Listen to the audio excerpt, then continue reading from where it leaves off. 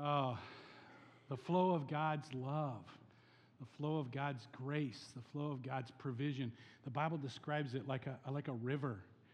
He says to the woman at the well, he said, it will be like an eternal water source in your life, welling up to eternal life. And think about it for a minute this morning. What is it that's going to last in your life? 3 days from now, 3 months from now, 3 years from now, 300, 3,000 years from now, what are you doing that's still going to be here? What are you doing that is going to outlast you? Thought about that? Is what you are building and building on and doing with your life something that's going to last forever? According to the Scriptures, according to the Bible, there are two things that last forever. Two things. The Word of God and the souls of people. The Word of God and the spiritual lives of people. Those are the two things that will last for eternity. And what God's given us, a huge privilege, is to bring together the Word of God and the lives of people. Because when the Word of God is engaged and involved and inspired to the lives of people, their souls, their spirits, their lives can, the Bible says, have eternal life, everlasting life. Now that should be where you and I place our hope. That should be where you and I find our hope. It's not found in temporal things. I venture to say, most of what you've been involved with this week, good things, routine things, work, family, sports, activities, they will not matter in the long run. They're not going to be here. So we ask ourselves the question, what can we do to invest? What can we do to engage? What can we do to pour ourselves into something that's actually going to last forever? Now, the passage of Scripture that we get to look at today, we're back into the First Thessalonian book, the second chapter. We're looking at 1 Thessalonians chapter 2 today, verses 13 through 20, 12 through 20. And as we look at that, we see the Apostle Paul driving home these two things, the Word of God and the lives of people. The Word of God and the souls of people. And so I just want to encourage you as you examine this today, ask yourself, what can you do to change? What can be changed in your life, in your scope, in your vision of ministry that will last forever?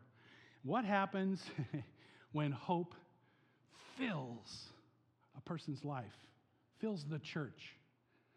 Not the church building, but the church people. What happens when there is so much hope welling up in your heart and in your life that it cannot be contained? That's the picture we see in the church in Thessalonica, this place right around Greece, where we see this church that Paul got to teach 3 weeks. 3 weeks is all he had to teach this young baby church, these new believers, about who Jesus was, and he poured himself in to these lives for 2 weeks, and he poured the Word of God into their lives, and it made such an impact and such a difference. I would venture to say this church and the church in Philippi, the Philippian church, were just these favorite churches of the Apostle Paul because he saw so much fruit. He saw what happens when hope fills the church and what goes on when that takes place, when that happens. It was inspiring, and it's coming down 2,000 years now to us. And I hope today it'll be inspiring to you as you read and think with me, because the first thing I want you to jot down in your handout, if you got your handout with you, there's an insert that's white. It just says, hope fills the church. When hope fills the church.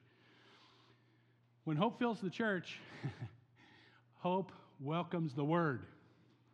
What was the first thing I said was eternal? The Word of God. The Bible says The grass withers and the flower fades, but the word of God abides forever. You know, everything else in this world is temporary, but when God commands it, when God speaks it, when God's word is involved, it does not fail. It always accomplishes what he set out for it to accomplish in our lives. Hope welcomes the word. Yeah. Let's read this from chapter 2, verse 12. It says, it starts in the middle of a sentence because he's talked about loving them like a father, encouraging, comforting, and urging you to live lives worthy of God. Now let me just stop there and say there's no way we don't start our lives trying to be worthy to God, because that'd go against everything in the gospel. It's more as we've received God in our lives, like these guys had done, what you want to do as a child of God, as an adopted son or a daughter, you want to live your lives, what it says, worthy of God, who calls us into his kingdom and his glory. We're talking about kingdom thinking here today, the word of God and the souls of people as they combine. He says, live a lives worthy to God. And we also thank God continually. So let's camp out there for a minute. How thankful are we?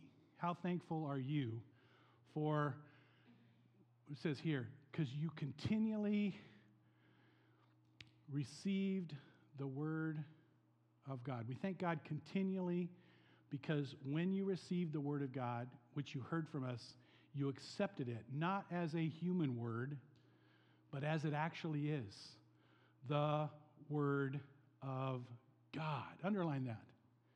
The word of God, which is indeed at work. Underline that. The word of God at work. The word of God at work. Now think about this at work in you who believe. I want you to point out two different uses of this word. Look at this first one here. You received the word. He was thankful that they received. Now this would be the kind of the external receiving. Almost like you are here today. You're hearing the word of God presented. And he's thankful that they got together for 3 weeks. He got to pelt them with the truth of the Lord, with the word of God, and they were able to receive it. They got it. It kind of came through their ear gate or their eye gate to their mind gate. You know, it always starts there. It always starts as a receiving. And so one thing we can ask is, how thankful are you for those around you and even for yourself receiving God's word?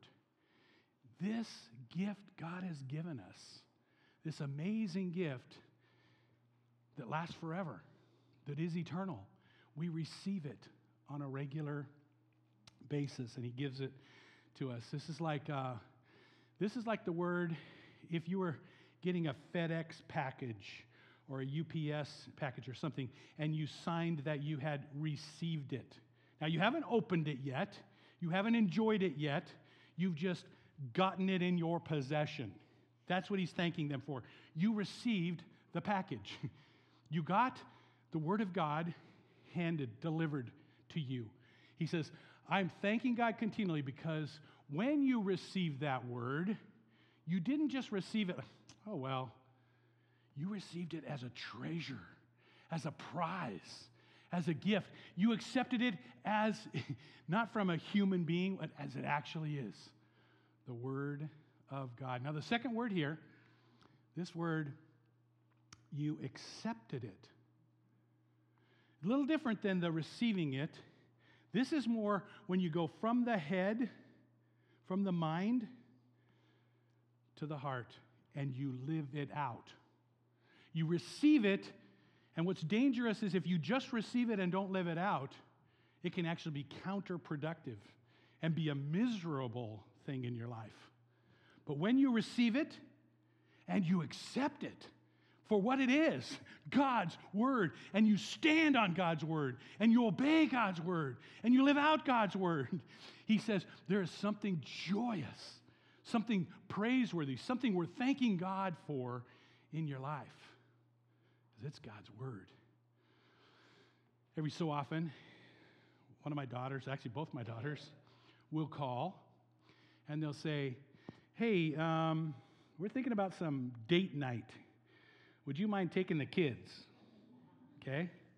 And we're all, so far, yes, give them to us anytime.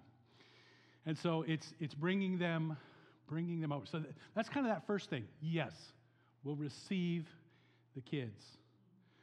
Then through the evening, we have accepted them and we get to play out what it means to be grandparents. You know, the sugar or lack of sugar, you know the routines, right?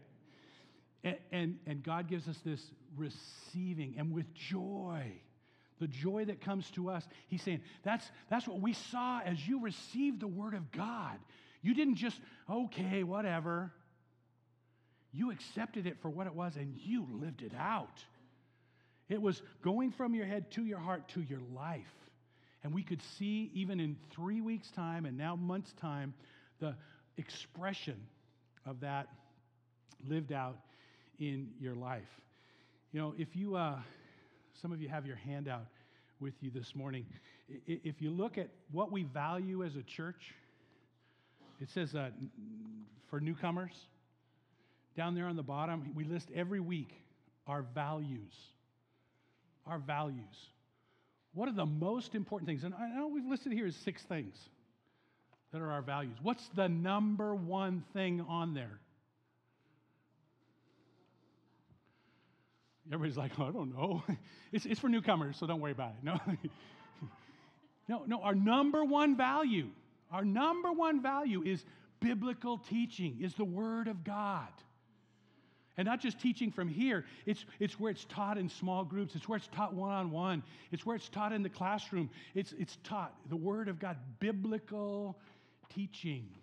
There is no higher value. If we stop that, if we stop teaching the Bible and what God wants for us and who Jesus is, we might as well fold up and go home. We're just a social organization, and there's probably social organizations that can do a better job than we are. But we focus on the one thing no one else can focus on. We've got the Word of God, the truth of the Lord. That's all we are. That's what we are. That is our purpose. I've had people call asking, are you a Bible-believing church? Yes. You know, are you a non-denominational Christian Bible?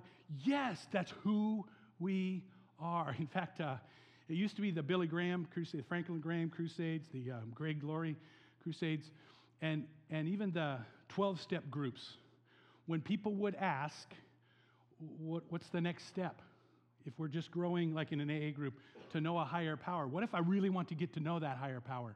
They were trained to say, find a Bible-believing church.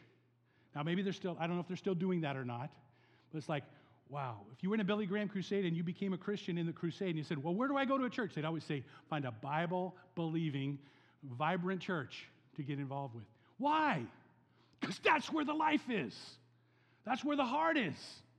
That's the only place that we find our long-term existence is in the Word of God. Now, the Apostle Paul put it this way in 2 Timothy. He said, as for you, continue in what you've learned. So it's not just you learn it and you walk away. He says, continue in what you've learned and have become convinced of because you know those from whom you've learned it. And how from infancy, this is to Timothy, from infancy you knew the Holy Scriptures, which are able to make you wise for salvation. I mean, that's where it's found. Salvation is found in the Scriptures. What do we say? Eternal life. That's what he's talking about right there. All Scripture is God-breathed. All Scripture is God-breathed. I mean, do you believe that? That the Scriptures are not just men's words. The Scriptures, according to this verse, are God-breathed words. Now, they've come through man. They've come through human agents. But God initiated, and God superintended, and God delivered God-breathed words for us. I encourage you about that because look what it says. All Scripture is given and is useful. That's the important thing. Scripture is useful. Well, what's it good for? Well, what's this say it's good for? Well, it's first useful for teaching. In fact, jot that down. Teaching. Here's the picture. It's like God's giving you the path to walk in. And he's saying, here's the best way to live your life.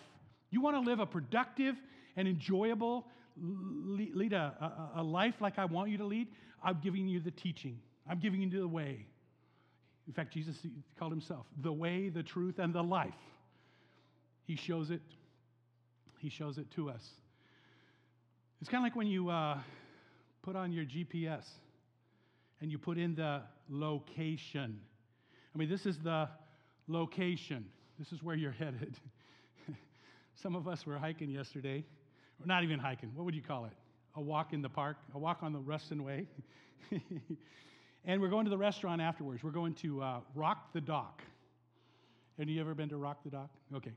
Fish and chips. So we take a wrong turn. I think it was Bill Kep who told me to turn there. But anyway, we should have obeyed the GPS, right?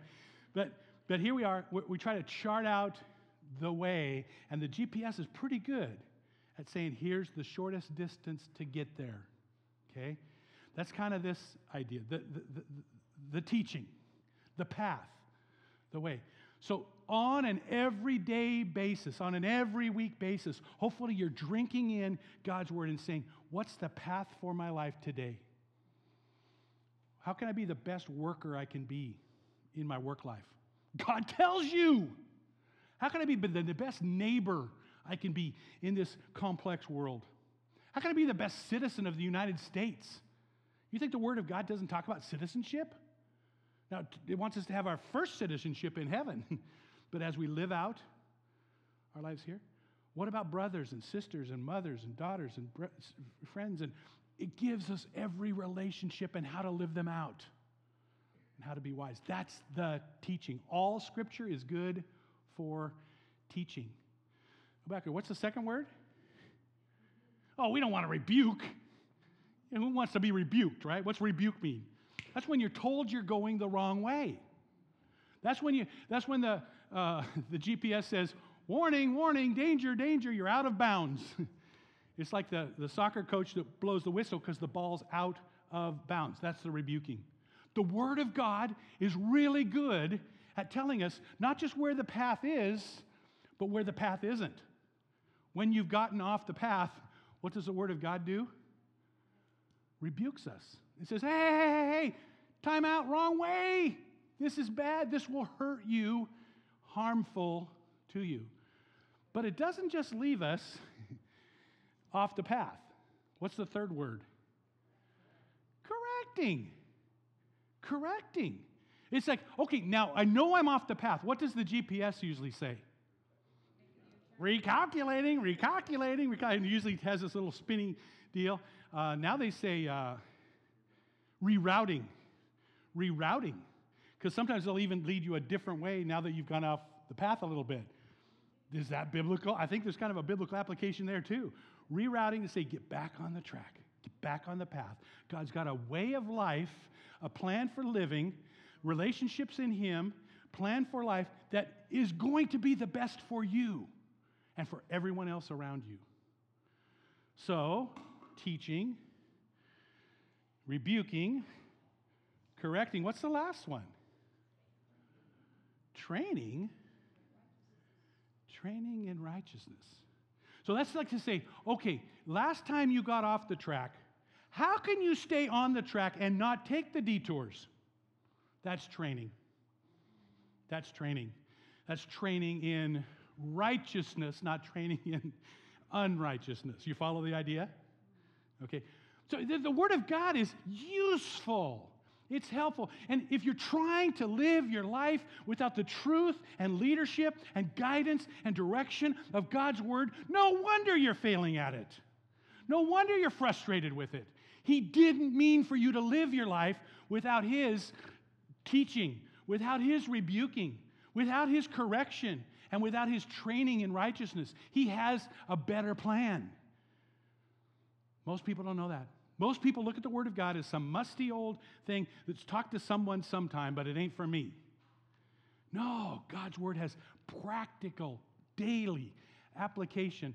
If I could encourage you to do anything, he says, so that the servant of God may be thoroughly equipped for every good work. He wants you to be productive and to live a life that is filled with these things: teaching, rebuking, correcting, and training in righteousness. That's what it's all about in God's Word. So some of us need to take a detour. Some of us need to take a U-turn and let God show us the path. So when a church, when brothers and sisters are full of hope, they value God's Word. So let me ask you, do you value God's Word? Are you regularly intent on studying God's Word? Do you have a routine where you're drinking on a regular basis from God's Word? If you read God's Word and you don't understand it, are you asking questions, sitting down with someone and being part of a study group? Do you have a deep and abiding appreciation for God's Word? I think it was Abraham Lincoln who said the greatest gift God ever gave to man was His Word. Now, some of us would I agree with that. But if you look in your life, you say, am I really acting like it's His greatest gift to me? Am I utilizing it that way? Someone has said the biggest gap in the universe is the gap between the head and the heart. Because we can know something in our mind and have no application for it in our life. That's the danger. That's scary. So we're asking, God, will you help me to value and treasure your Word? You know what Job said about God's Word? Job said God's Word was more important than life itself. David, he said God's Word was more important than eating food. The other psalmist said God's Word was more important than sleep. Some of you are going, no way. I'd rather sleep than read God's Word. He says, no, this is even more valuable than that. One version says, more than treasures and gold. No, but I want treasures and gold. Do you want God's Word more? Do you treasure God's Word more? This week I was touched by a story. A lady over at the Mayan restaurant. And this woman had come over here from South Africa as a Muslim. Been over here a year. And she is just on fire for Jesus Christ. And so hearing the story, and it's like when she left South Africa, the one thing her mom made her promise as a Muslim, that she would not become a Christian. And she said, don't worry, Mom, a year and a half ago. Don't worry, Mom, I'd never do that. Well, sure enough, she got here, and she got introduced to Jesus Christ. The Word of God took root in her life. And now I'm amazed. I mean, the contrast is amazing, because what came from where she was at to where she's at now, you would never recognize her. The amazing change in a life from legalistic to grace-filled. And now she can't help but tell people all around her. She's just oozing the grace of God, the grace of God, the grace of God, and it's coming out all over the place in her life.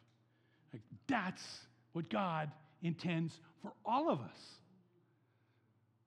That's what He wants for all of us, to let His eternal Word meet up with people who need to know Him, people who need to love Him. So apply what you hear. Apply God's Word. Make the application clear. Let's talk about the second thing in this passage. When people experience the love of God, when people get to know Him, suffering is inevitable. In fact, so often we present Christ and we tell people that we give them a rose-colored glass. We give them the rose garden version. If you become a Christian, everything is going to be fine. All your troubles will be taken over, and you'll just have an easy path. Well, now I described the best path the Word of God gives us: teaching, rebuke, correction, and training. But it's not without suffering. In fact, Jesus said it this way. He said, "They persecuted me, and you are my followers, so guess what?" Make the connection. They are going to persecute you. Persecution, suffering, will go with the plan. So, Lord, how does that work out? Wouldn't it just be a lot easier to avoid God, avoid His Word, and not go through the suffering? Yeah, it would be a lot easier. Not better, but easier. So when you help people receive Christ, when you help them receive His teaching, don't sell them on, you'll never have a problem in your life. You just heard the testimony of our sister here. It was actually through the difficulty in her life, guess what? She learned to trust. Her position now of saying, I learned I could trust Him with anything, actually came through a hardship, didn't it? Not just persecution from the outside, although I would say the X might be harmful that way, but rather just it's going to happen. So hope endures the suffering. That's what Paul was seeing in this church. He was saying, you have been able to endure suffering because of this deep, abiding Word of God in your life. For you, brothers and sisters, became imitators of God's churches in Judea, which are in Christ Jesus. You suffered from your own people the same things those churches suffered from the Jews, who killed the Lord Jesus and the prophets and also drove us out. They displease God and are hostile to everyone in their effort to keep us from speaking to the Gentiles so that they may be saved. In this way, they always heap up their sin to the limit. The wrath of God has come upon them at last. You see, the Apostle Paul here is blessing the church, and he's saying, you've had to endure suffering just like the other churches. And he's pointing to the church in Jerusalem. In Jerusalem, the Jews persecuted the Christians. Here in Thessalonica, their own countrymen, their own people. You know, that's often where persecution comes from. Within the family, within the friendship, within the neighborhood. You know, it's not the North Africans or the North Koreans that come to persecute us. They persecute the North Koreans. Okay? The Chinese are not coming over here to persecute us, but they are persecuting their own people. So who's persecuting us? Maybe it's the persecution of complacency and comfortability.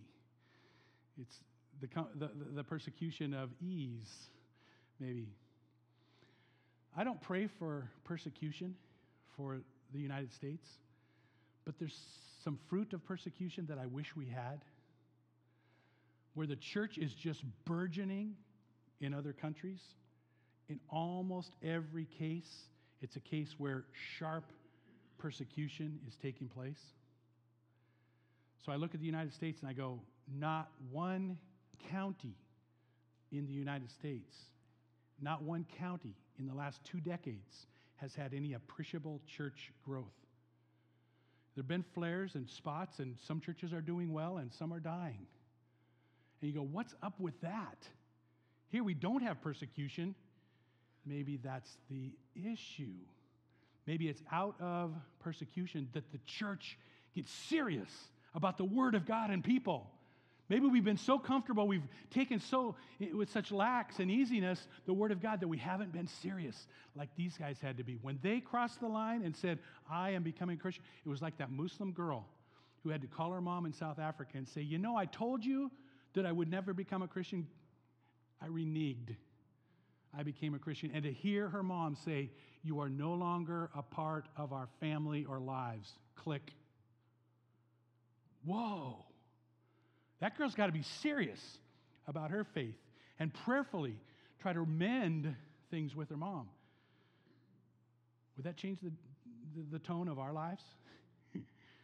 Yeah. That's what's happening. You suffered from your own people. Suffering is not the exception, it is the rule. It's not the exception, it's the rule. Paul suffered, the church has suffered. Jesus suffered, his believers suffered. Everywhere Paul went, he gets thrown in jail. Everywhere I go, they say, "Would you like a cup of coffee?" You know? Big difference. Yeah. Not that I want to get thrown in jail, but I think the gospel would be fueled. In fact, the Bible, the verse I like, it says, the blood of the martyrs is actually seed for the gospel. One really practical way you can grow and team with those who are being persecuted. How many of you have heard of persecution.com, the voice of the martyrs? I've become a student of those who around the world are in a suffering situation. I team with them in my prayers. I team with them in my heart. And I encourage you to do the same. Because just where we're comfortable and not under outright persecution doesn't mean we shouldn't. The Bible says, pray for our brothers and sisters as if we were imprisoned. Do you pray like that? Every month, I get basically it's a magazine. It's a newsletter from the Voice of the Martyrs indicating a different country and a different persecution. Every day I get a little email that says who to pray for. You know, that would inspire and encourage us to say, no one is exempt, and we need partners in suffering. No one should be going through suffering. No one was meant to go through persecution or suffering alone. So what's Paul say here? He says, I want to come to you. He says, I want to be with you. Suffering is best with partners. Find and hang out with some bold Christians. Find somebody that presses the envelope and hang out with them and ask that you would get some of that boldness rub off on you. Paul says it this way. We had previously suffered, this is Paul himself, earlier in this chapter. We earlier had been suffered and were treated outrageously for the gospel. What happened to Paul? They beat him. They threw him in jail. Inside the inner prison, they put his hands and his feet in bonds, in chains. Now, he was treated outrageously just because he shared the love of Jesus, the gospel, with people. So if Paul was treated like that, everybody who heard Paul could expect to likewise be treated like that. But with the help of our God, we dared to tell you his gospel, the word of God, and face the strong opposition. For the appeal we make does not spring from error and pure motives, nor are we trying to trick you. On the contrary, we speak as those approved by God. So God gives us this partnership to endure suffering with. Last point, hope. It endures suffering, but it also seeks relational proximity. It seeks to be together. It's this partnership idea. Notice what Paul says. He says, brothers and sisters, when we were orphaned by being separated from you. Let me just park on that for a minute. Notice the language. He's saying, it felt so bad. I felt so hurt by being distant from you. It felt like an orphan. It felt like a child who'd lost his parents. He says, I was separated from you for a short period, in person, not in thought. He's like, I never forgot about you. It wasn't something that I could, mentally tune out. But I wasn't with you. I couldn't be in your presence. He got kicked out of town and run out on a rail, beaten and suffering. For we wanted to come to you. Certainly I, Paul, did, again and again. Over and over and over, I tried to come to you. I tried to come to your town so I could, but Satan blocked our way. Underline that. Underline that. Isn't it interesting? Paul only had a couple of weeks to teach these people But in the couple of weeks he had to teach them, he taught them there is an enemy who is blocking the way. There's somebody that I've told you about named Satan who is going to try to mess things up. And in this case, he blocked our way. For what is our hope, our joy, and our crown in which we will glory in the presence of the Lord Jesus when he comes? Is it not you? Indeed, you are our glory and our joy. So a couple of things. Love draws us close. Love draws us close. We can't, when we experience the love of Christ, we want to be with others. We want to be in the presence of others who experience the love of Christ. What happens? We draw and gain strength from one another. We give strength to others. We give encouragement to others, but we receive as well. So he says, I want to come to you. I'm worried about it. I'm concerned. So I want to be with you. That should be the driving motive. That should be the driving motive for our get-togethers.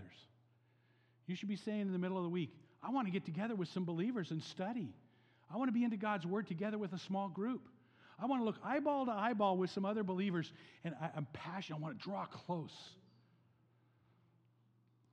Somebody this week in one of our small groups said, we've never been in a small group before, and we've never shared like this before. It's like, well, this is vulnerable. How can we be so vulnerable?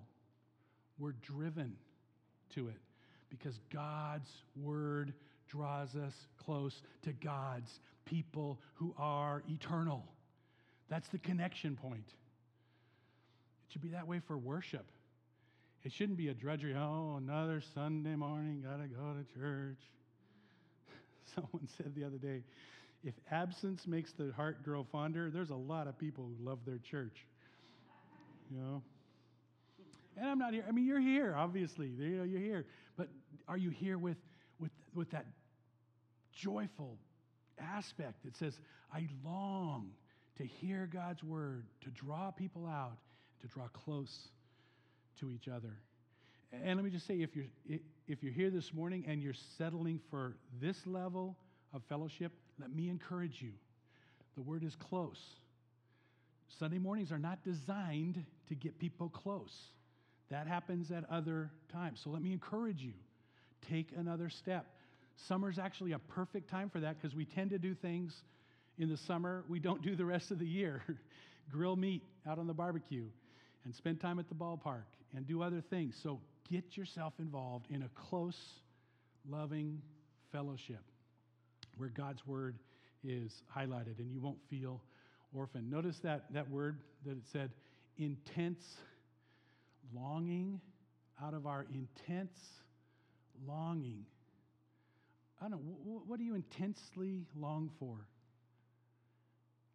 You know, maybe it's not a felt need, but that's what it is for him. Intensely longing to draw close. Make every effort.